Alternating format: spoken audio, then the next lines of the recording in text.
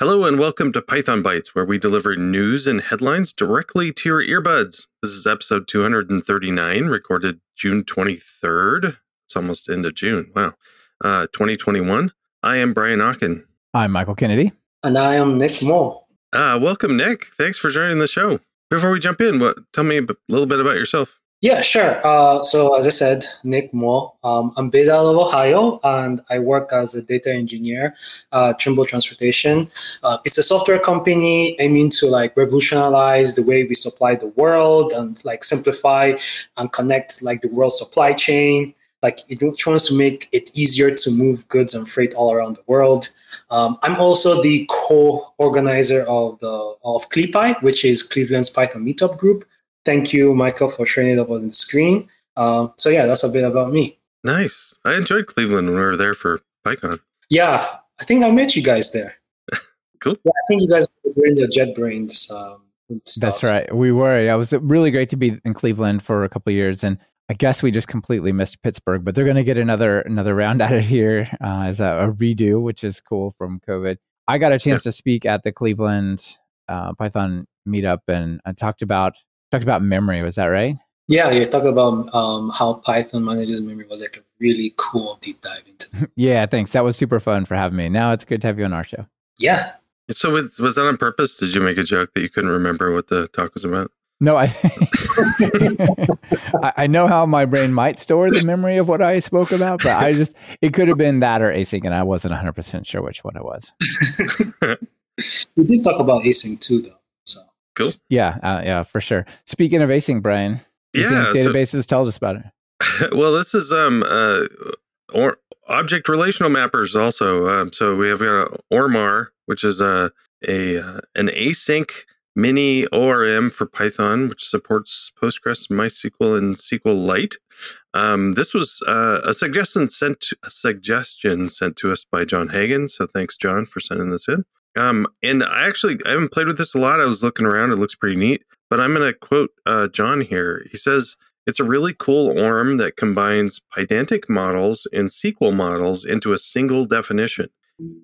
What is great about this is it can be used to reduce the repetitive duplication between the models for an ORM and the Pydantic models for that fast API needs to describe serialization." So I guess you do have to specify that twice normally.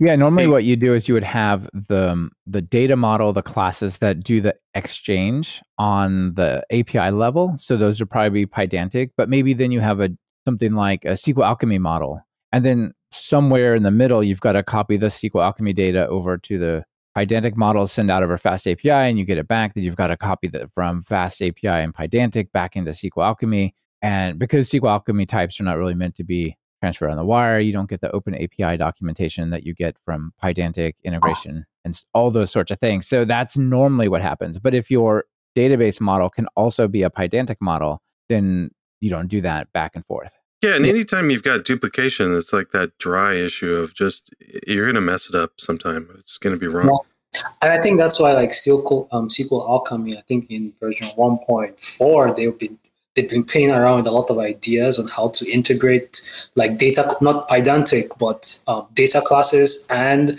the ORM style base models. There are 4 different propositions of how that should be done, but it's not yet perfect. So I think that's something that it looks like they could learn from Omar here. Or at least it's good to have these sort of experiments going on for everybody to look around and see how do we move forward so that we can do this cleanly. Yeah. One thing I will say is that with all of these ORMs, I don't know why they never give some love to SQL Server. I always see Postgres, MySQL, and SQLite, but SQL Server is pretty cool too. Where is the support for that? What's SQL Server? So that's Microsoft's. You know what? Fair point.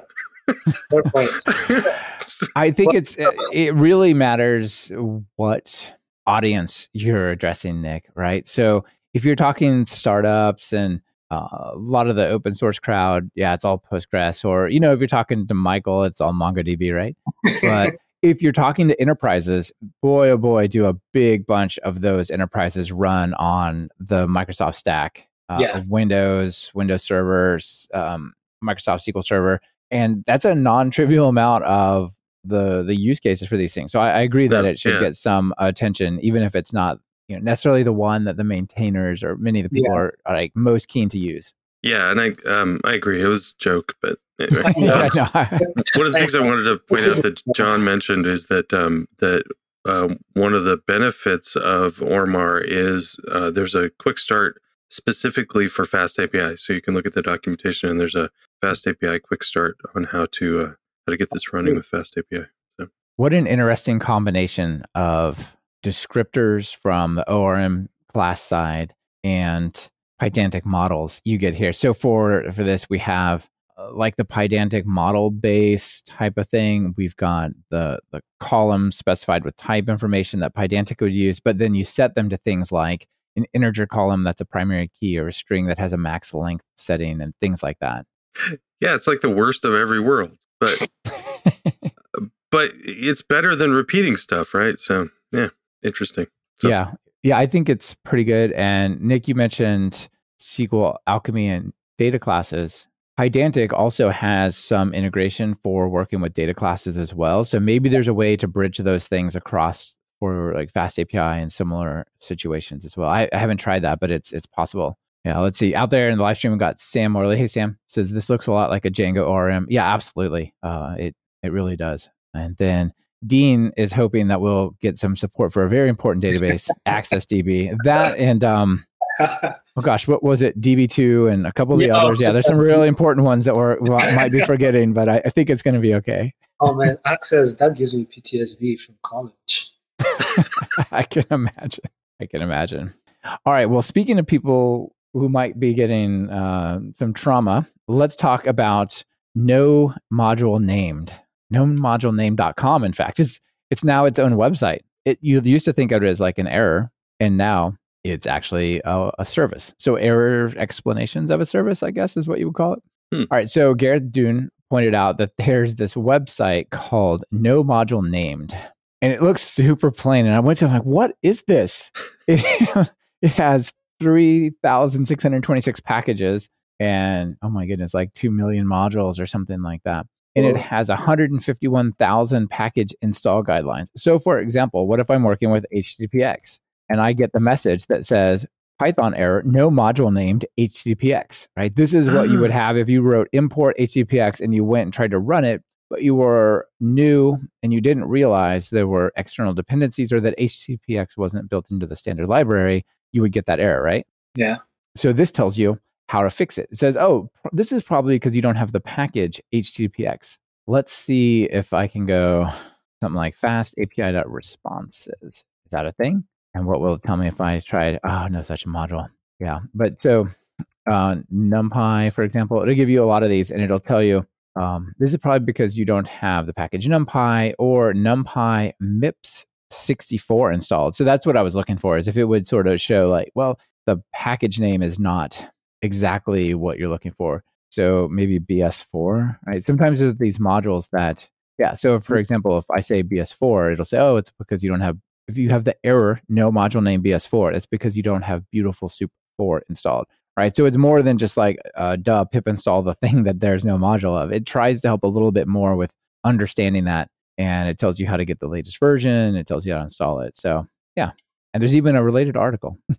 Extremely beautiful, like SEO on that with people just Googling error messages as well. Yeah.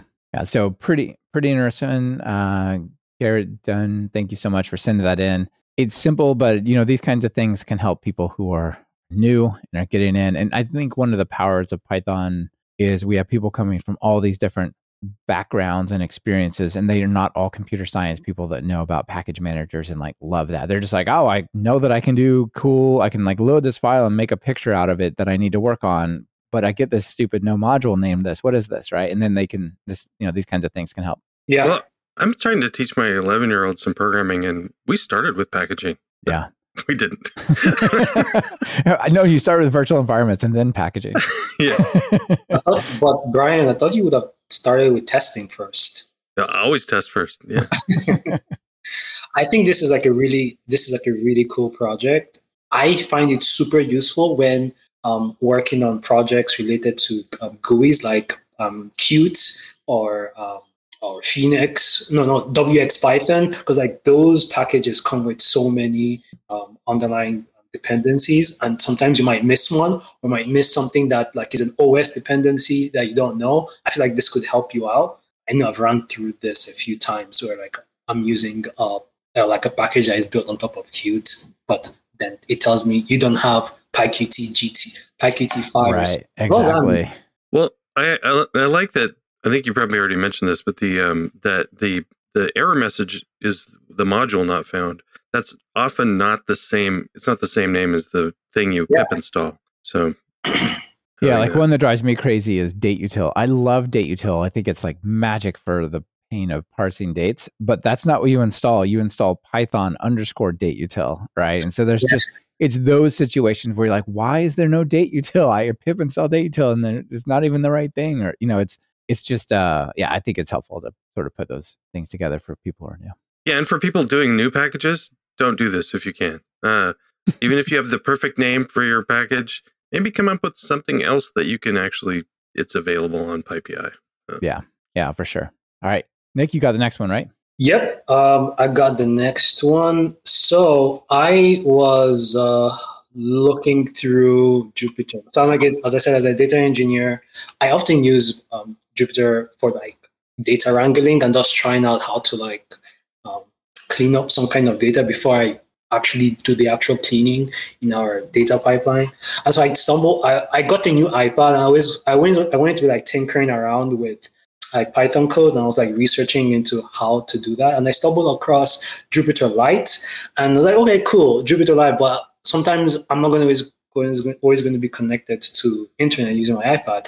And then I looked deeper into it, and it's a Jupyter distribution that runs entirely in the browser and is like built from the ground up using Jupyter Lab components and extensions. And that's cool. And the kernels that are available are like in the browser. So like there's a Python kernel that is like in the browser and it's built using PyIodide. That was like really cool to see. And there's also like I think there's where is it? In the user guide. There are other kernels such as JavaScript and P5.js, which I think is like a graphics library to build like things on Canvas. But it was really cool to see like it supports Python 3.8, and you get like start session. You can run Python code, Python completion, which is really cool. It's interesting. They call the kernel Pyolite. Pyolite based on PyIodide. Yeah, based on PyIodide. And I pulled it on. This is how it looks like, and it looks pretty cool. So it also supports, right? I think for now it supports Altair and what about it again? I think Matplotlib as well. I think, yeah.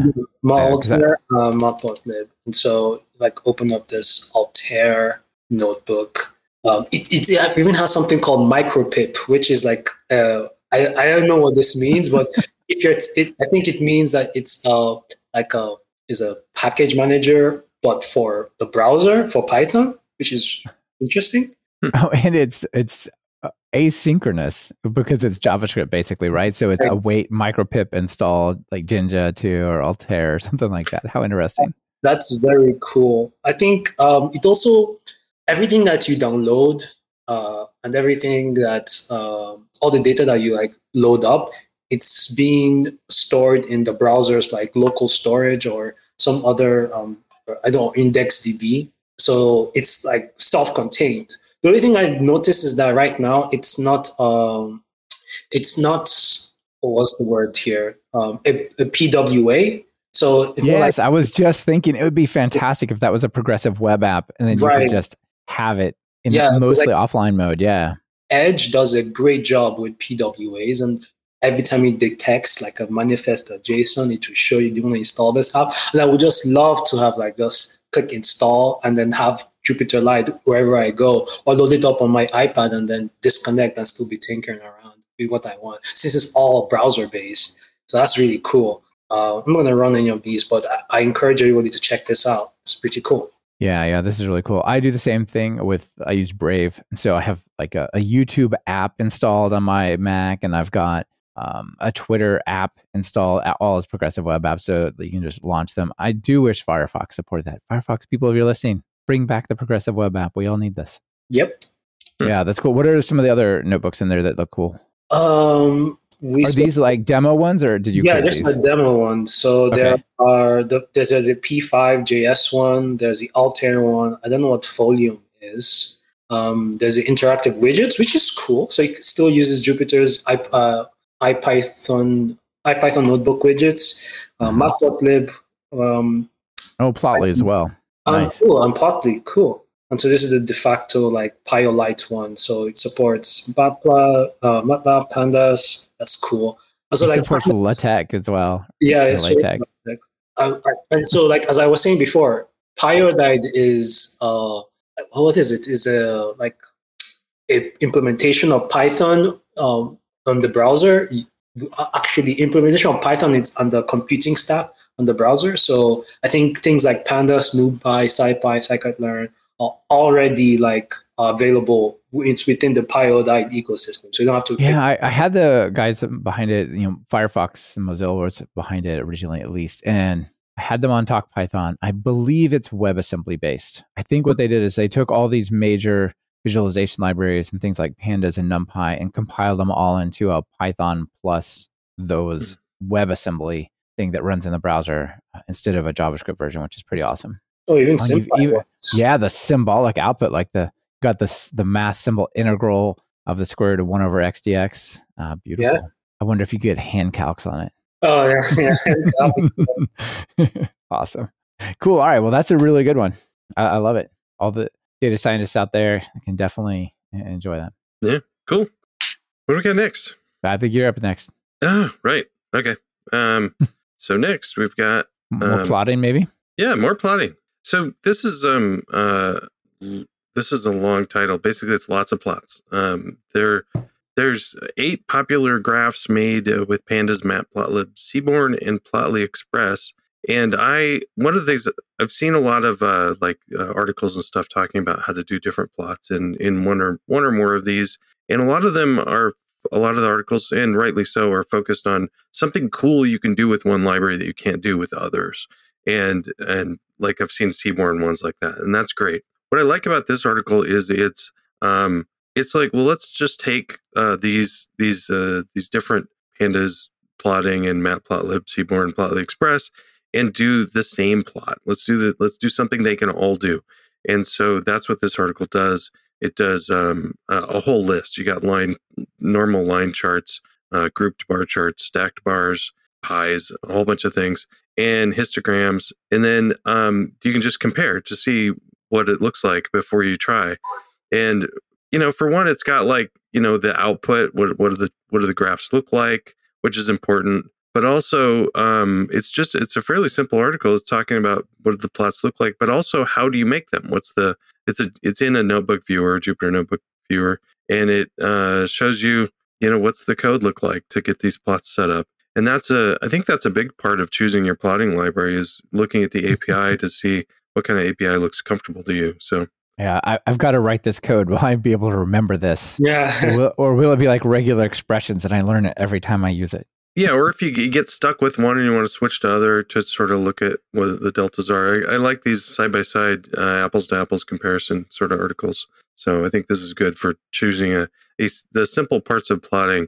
But some of the comparisons are sort of funny because like the bar charts just kind of all look the same. But hey, wait, that one's color. Orange and blue versus green and blue. It's not all the same. Yeah, but you get down into some of the fancy ones, and they do look great. Some of the area charts. Yeah, that one looks great. What's that? Plotly Express area charts look awesome. So. Yeah, the area charts look good. And I didn't know what a donut chart was. A donut chart looks like a pie chart with a hole in it. Yep. Why do people use that? I don't know. I think it's because of with the pie charts, the sectors are sometimes it can be hard to see how much width, the circumference of this sector. So with the donut chart, it kind of makes it easier to see. Okay, this takes all of this. It's just a visual thing, to be honest. Yeah. Okay. Cool. Nick, this is your world. What do you think? I think this is really cool, but to be honest, all of these APIs don't compare to the grammar of graphics from R. And so I usually use, if I am going to do graphics in Python, I would prefer to use something that like conforms to the grammar of graphics, because to me, that's kind of, you know how like Python has the import this and it's all philosophy how to write Python. The grammar of graphics like has that. So it has like gives you these like sentences, so to speak, to build graphics, and I like that makes so much sense in my head. So like for graphing libraries, it's either Altair or ggplot, and there is like a Python port of ggplot that is pretty good. But I think Altair is like the Pythonic de facto version that I've used. That's really nice. All the other ones that make me have to do do these method calls on an object, just I can't remember it. I'll have to come back to something like this. So how do you use it again in Matplotlib? Or are you using it in Seaborn? I really like the fact that they like Seaborn has a lot of one-liners to like do simple charts in one line, which is great. Unlike with the grammar graphics, where it still makes you have to build everything out. But if I'm building something really custom, or I am just building something that I want to have complete control over, the grammar graphics just gives me a better way of like remembering what to do compared to having to remember all this method API calls. Well, I mean, the author, Dylan Castillo, says, let me know what you think. So maybe we could give him some feedback to add Altair and a couple others. So. Oh, yeah, that'd be cool. Dean also has some thoughts out there, Brian. Oh, Seaborn and Pandas use Matplotlib in the back end, so you can do everything they can do with Matplotlib. Okay, maybe harder, but not impossible. And also, that's probably why they look all the same. They are the same. Turtles all the way down. And he also says, remember, kids, almost every command in Matplotlib returns the object it charts. That's the start of OOP, object-oriented plotting. All right, right on. Oop, and it'd be two P's. Oop, oop, oop. I don't know how to pronounce that. All right. Well, Brian, you got to talk about databases, so I'm going to talk about databases too. But my databases are going to be smaller and in memory and embedded, but also about MongoDB. So there's this really cool one created by David Latwy called MontyDB. So it's a Monty. It's a MongoDB tinyified. So it's MongoDB implemented in Python, and you can have it in process, kind of like SQLite, I believe. We've covered a couple of these libraries that are starting to show up that let you do sort of embedded MongoDB, which I think is really neat. So it's inspired by TinyDB and its extension TinyMongo. So the way you work with it, it's super simple. You just import the Monty client. And if you want to go crazy, you could say as Mongo client and make it basically the same. And then you can give it connection strings like : memory : That should look familiar from something like SQLite. And then you can insert data to it, do all sorts of things, and do queries against it, run like the MongoDB query syntax against it, and you get the responses back, which I think is pretty cool. It's certainly interesting for testing. If you told it to use a file storage, it could be an interesting little embedded database and things like that. So pretty cool. It supports many of the MongoDB versions up to 4.2 and 4.4 on the way with wave emoji. I'm not really sure about that, but also supports what's that? I think it's sweat. Oh, gotcha. Like the work is being done. Gotcha. Yeah. So you can pip install MontyDB and it will work in sort of its way. If you want to use the actual serialization library from MongoDB itself, you can say install MontyDB --bson to install that as well. And it also has a Lightning Memory Map DB, LMDB library. You can use that as the storage engine as well. So you can pip install, add that on as well. So for the storage, you've got in memory, you've got a flat file. It'll actually use SQLite as a backend store, which is pretty cool. And then that LMDB, Lightning Memory Mapped DB. So I don't know, this looks pretty neat to me. If you're going to do some kind of embedded thing, or you're going to do some testing and you want something lightweight that's not a separate server you've got to set up and run and all those kinds of things, this is cool. I think it's awesome. Could you make this a PyTest fixture, Brian, that just gives you like sets up your database and gives you access to the connection or something? Yeah, I mean, I'm not really a fan of people switching their databases too much for testing because most modern databases have in-memory options or smaller version options. But I mean, we use SQLite for tons of stuff that's not just for testing. And if you've got SQLite at the back end, there's no reason why this couldn't be a production thing then. So yeah, absolutely. No, this is really cool. This could be really useful for like CLI apps that need to store your things. Exactly. You want to have a little thing, but you don't want to say, "Oh, you want to run my little utility I packaged up with Py2 app or Py2 exe or something." Yeah. You're going to need to install MongoDB and become an admin of that. Like, no, you just use like a SQLite file as the backend store or the LMDB version. Another thing that's common from the MongoDB world is there's a set of CLI tools that allows you to manage it. So I can connect to it. I can import a bunch of exported files from some other or backed up files from some other MongoDB instance and import that into my current server or whatever, or create those exports, right? So there's actually a bunch of utilities called Monty Import, Monty Export, Monty Restore, Monty Dump. All of these are the parallels of Mongo, Mongo Dump, Mongo Restore, and so on. All right. So if you were used to working with MongoDB, it's not just explicitly that there's some API to talk to some file. There's also like the tools that are there as well. Yeah. So yeah, I don't know. I think like it could be a cool project. I said, why did I make this? Mostly for just fun and practicing on it, but also need it to run in this limited little environments for like render farms in the film industry. So that's pretty cool. It's a side project also with render farms. So, yeah. It's a side project for my supercomputer. Yes. I love the name, by the way, Monty Python. I love. Yeah, I mean, yeah, it really brings the MongoDB wordplay in with Monty Python origin. Yeah, pretty cool. All right, Nick, you got the last one. Awesome. Exhaustiveness checking with MyPy. So essentially, what exhaustiveness checking is a feature of like a lot of type checkers where they guarantee that the programmer has covered all their cases. And so with MyPy, you could essentially check things like whether you've covered all like you have written all the if statements you're supposed to write at compile time rather than figuring that out at runtime. And I really got into using MyPy and trying to like have it save my butt a lot in the way I think about code by embracing types. So I stumbled across this, which was like really interesting, where this article written by Haki Benita went into how like exhaustiveness checking actually works. So they start out with enum that has order status, and you have a function that is called handle order that takes a status, which is an instance, which should be an instance of order status. And so in his function, he has it like if status is order ready, you do something. If status is order shipped, you do something. But then he gave this like added this like new like scenario where what if you wanted to check the status of something scheduled? And so he tried to run MyPy. Right now, I didn't complain about it. So it was like, okay, cool. Yeah, because one of the things that's very common is if you have something like a set of cases, in this case, it's put together in an enumeration, you have more cases over time, but all these if, else if statements all over your code, have you exhaustively gone through and added that case check for all of them? Probably not, unless you've got good tests, exactly. Like really good tests, yeah.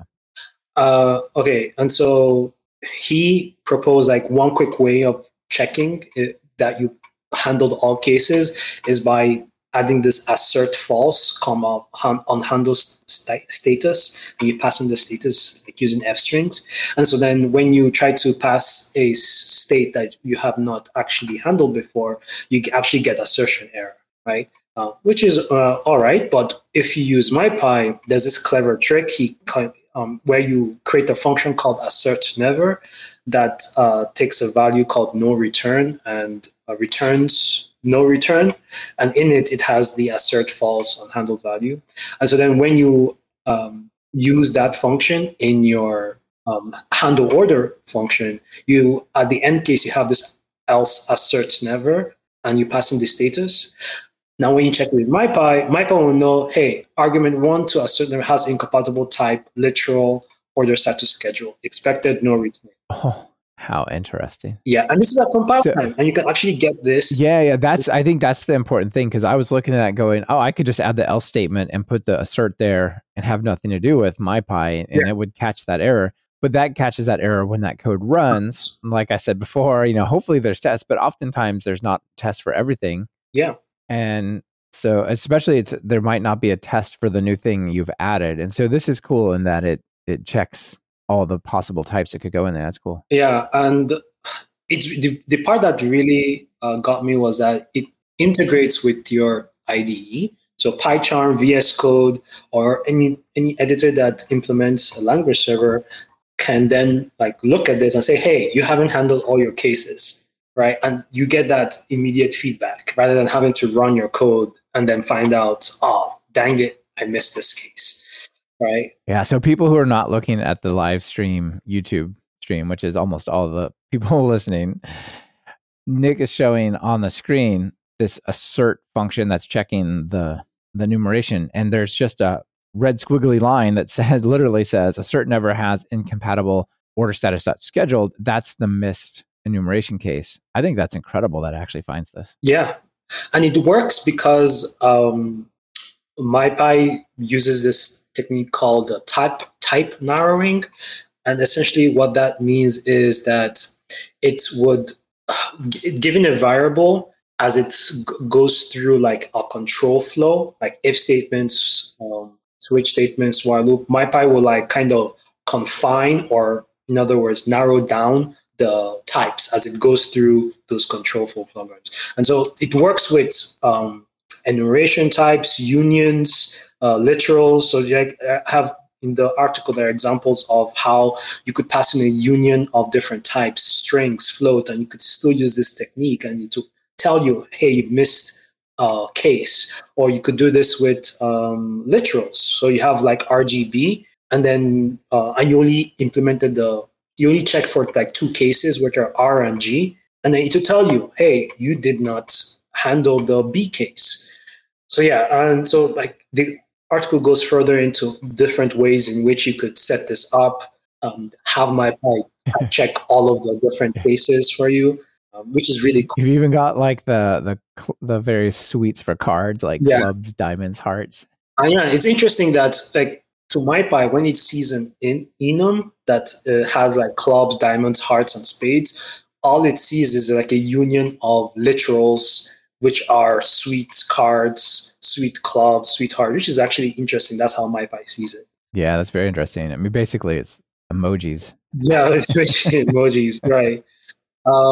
The one other thing I wanted to mention here is that there was a specific this feature is actually something that Guido actually thought was pretty cool, and so I think it's part of PEP 622, structural pattern matching already. So if you are matching against an enum with or something that has multiple different states, the matching, hopefully Python 3.10 will give you a nice error saying, hey, you missed a particular case. And this could really, and if you're a Django developer, or you just use Django, or even, you use any ORM, and the ORM provides something like choices, where yes, no, or dollar, euro, these kinds of choices in the field, this works pretty well. And so in your Django code, you could actually have MyPy telling you, hey, you missed handling a particular case. Crazy. Yeah, that's awesome. Yeah, which is really cool. Yeah, Sam out in the live stream was sort of on to the same thoughts you were talking about with Guido there. Wonder if one could hack on the match mechanism to deliver this functionality at runtime, using all the by somehow getting all the variants of the enum and checking the branches, the AST or something. Yeah, that's actually interesting, because I know that part of the structural pattern matching, any object can implement the magic method match, and maybe that is your gate, that's your entry point into providing that kind of checking at runtime. Of course, with Python, anything that is around runtime checking, there's performance costs with that, so be careful. Yeah, but if having this built into MyPy already would be good. And Jürgen is talking about on the live stream. Says, I wonder whether you could rewrite the code to not use if statements at all, but be more polymorphic, which I agree. It's a really interesting idea with the method overloading and stuff. And it reminds me back a couple of weeks ago, Brian talked about function overloading with single dispatch and multiple dispatch. And yeah, you could kind of more or less make that happen there. So yeah, pretty neat. Although you still may miss a case. I'm not entirely sure. At least in the enumeration bit, that won't help you, right? Because the enum will still be the same type. It'll just have more values. Yep. Awesome. Good one, Nick. Brian, what else we got? Well, I've got a couple things. One of the things I wanted to note was that this is the second week in a row we've featured an article by Hockey and the third in this year. So we should probably try to get him on the show or something. So yeah, absolutely. That sounds good. He's doing some good writing. So thanks. The other thing I wanted to mention is I've got by the way, my book is out.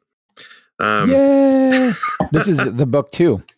Yeah, second edition PyTest is available for beta, so people can tell me everything that's. I already got it. Somebody said they have got an issue. It's a minor issue with it already. So thanks. But it's just been me and my editor so far working through it. So having more people, more eyes before we go to shipping the physical book would be great. So of course this is through Pragmatic, but if you go to pytestbook.com, it'll take you there. So that was my extra. Right on. Cool. I've got a couple as well. Yeah, I got some neat ones here. So how often do you maybe have like a blueprint, floor plan? Maybe you're looking at a house and you're trying to decide whether you want to buy it. What would it be like to actually live in there? Maybe you're trying to figure out, well, I'm planning out this apartment or I have this place. I want to remodel it, like IKEA it all out or something along those lines. I ran across this thing that uses some interesting models called plan to scene. So the idea is it'll take what is literally a floor plan, like a blueprint floor plan that shows like swinging doors and bits. And then you tell it what kind of room it is. It's like a bedroom or a bathroom or whatever. And it will generate a 3D world that has things like sinks and toilets and couches that are three-dimensional, not just somehow projected in there. So there's all of these interesting things you can see. There's like, if you pull up the site, there's all these like spinning worlds, and you can see that they've created these little environments just from floor plans, which I think is pretty insane. Anyway, you can go ahead, Nick. No, that's really cool. And I wonder if because like at Trimble, we own like SketchUp. I wonder if they do this kind of stuff. They take floor plans and then they make it 3D. That's really cool. Yeah, it's there's a whole bunch of comparisons of how it used to be done, how you can pick like different different flooring and walls, and source code is available on GitHub. People can run with that. So that's pretty cool. It's called Plan to Scene. And then just a quick shout out to this TCast podcast I happened to be a guest of recently, and we got to talk about Python and data science and how Python and data are sort of changing the world and stuff, and it's really fun. So people can check that out. Yeah, and that's it for the things I got. Nick, anything else you want to throw out there? Yeah, just a shameless plug. As I said earlier on the live stream, I co-host the ClePy, which is Cleveland's area Python meetup group. And so we have meetups every second Monday of the month. And one of the reasons why I would encourage anybody across the world or US or everywhere to still come and present is because oftentimes meetups are a great place to present talks that you are planning on giving in maybe like continental like conferences or like other larger conferences, smaller crowd, and we show you guys a good time, right? So it's a great place to come, give your talk, get feedback from that, and then take and improve on it. So that's one. And then the other shameless plug is that PyOhio has its own conference coming up on July 31st. Registrations are open. We have pretty cool T-shirts. So yeah, register. And that's is that live or streaming? Yes, that is being streamed. Okay. How about your meetups? Are those being are those streamed or live? Those are virtual. We used to have them like in person, and that's when like pandemic really messed things up because you just have like pizza over and just have a good time talking about Python. But no, the virtual setting has given a lot more people access. We're able to have more people on. So nice. Yeah, that's fantastic. And PyOhio is definitely one of those big regional conferences that a lot of people pay attention to, even if they're not in Ohio. Definitely. Are you going to go back to in-person only? Are you going to do like a hybrid stream and in-person, or is it going to be, what's your plans for when the world returns to normal? That's if it ever returns to normal. I think we're changed forever.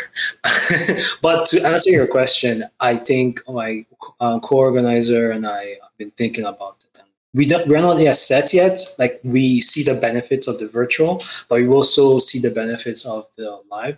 And there are things that have changed so much. We don't even know whether the live person is still available. But no, it's something we're thinking about. So yeah, cool. Well, it's a challenge. I think all the meetups and other events are having, especially these smaller, like monthly, bi-weekly sort of things. Yeah. It's one thing to say that there's going to be a big conference and we'll all either go to it or not. But if you're doing it every couple of weeks and it's mostly local, but not 100% local, yeah, it's a challenge. Yeah.